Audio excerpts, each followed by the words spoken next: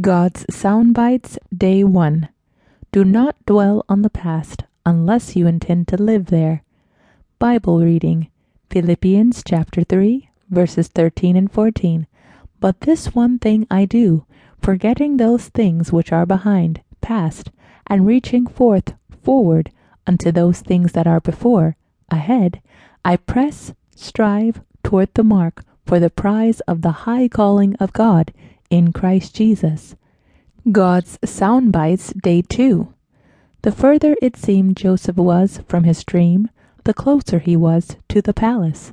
Bible reading, Genesis chapter 41, verses 14, 39, and 40. Then Pharaoh sent and called Joseph, and they brought him hastily out of the dungeon, and he shaved himself and changed his clothes, and came in unto Pharaoh. And Pharaoh said unto Joseph, Thou shalt be over my house, and according to thy word shall all my people be ruled.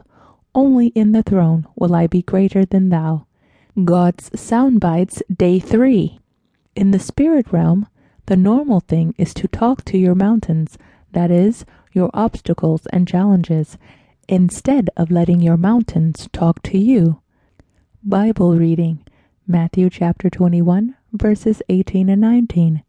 Now in the morning as he, the Lord Jesus, returned into the city, he hungered, and when he saw a fig tree in the way, he came to it, and found nothing thereon, but leaves only, and said unto it, Let no fruit grow on thee henceforward forever.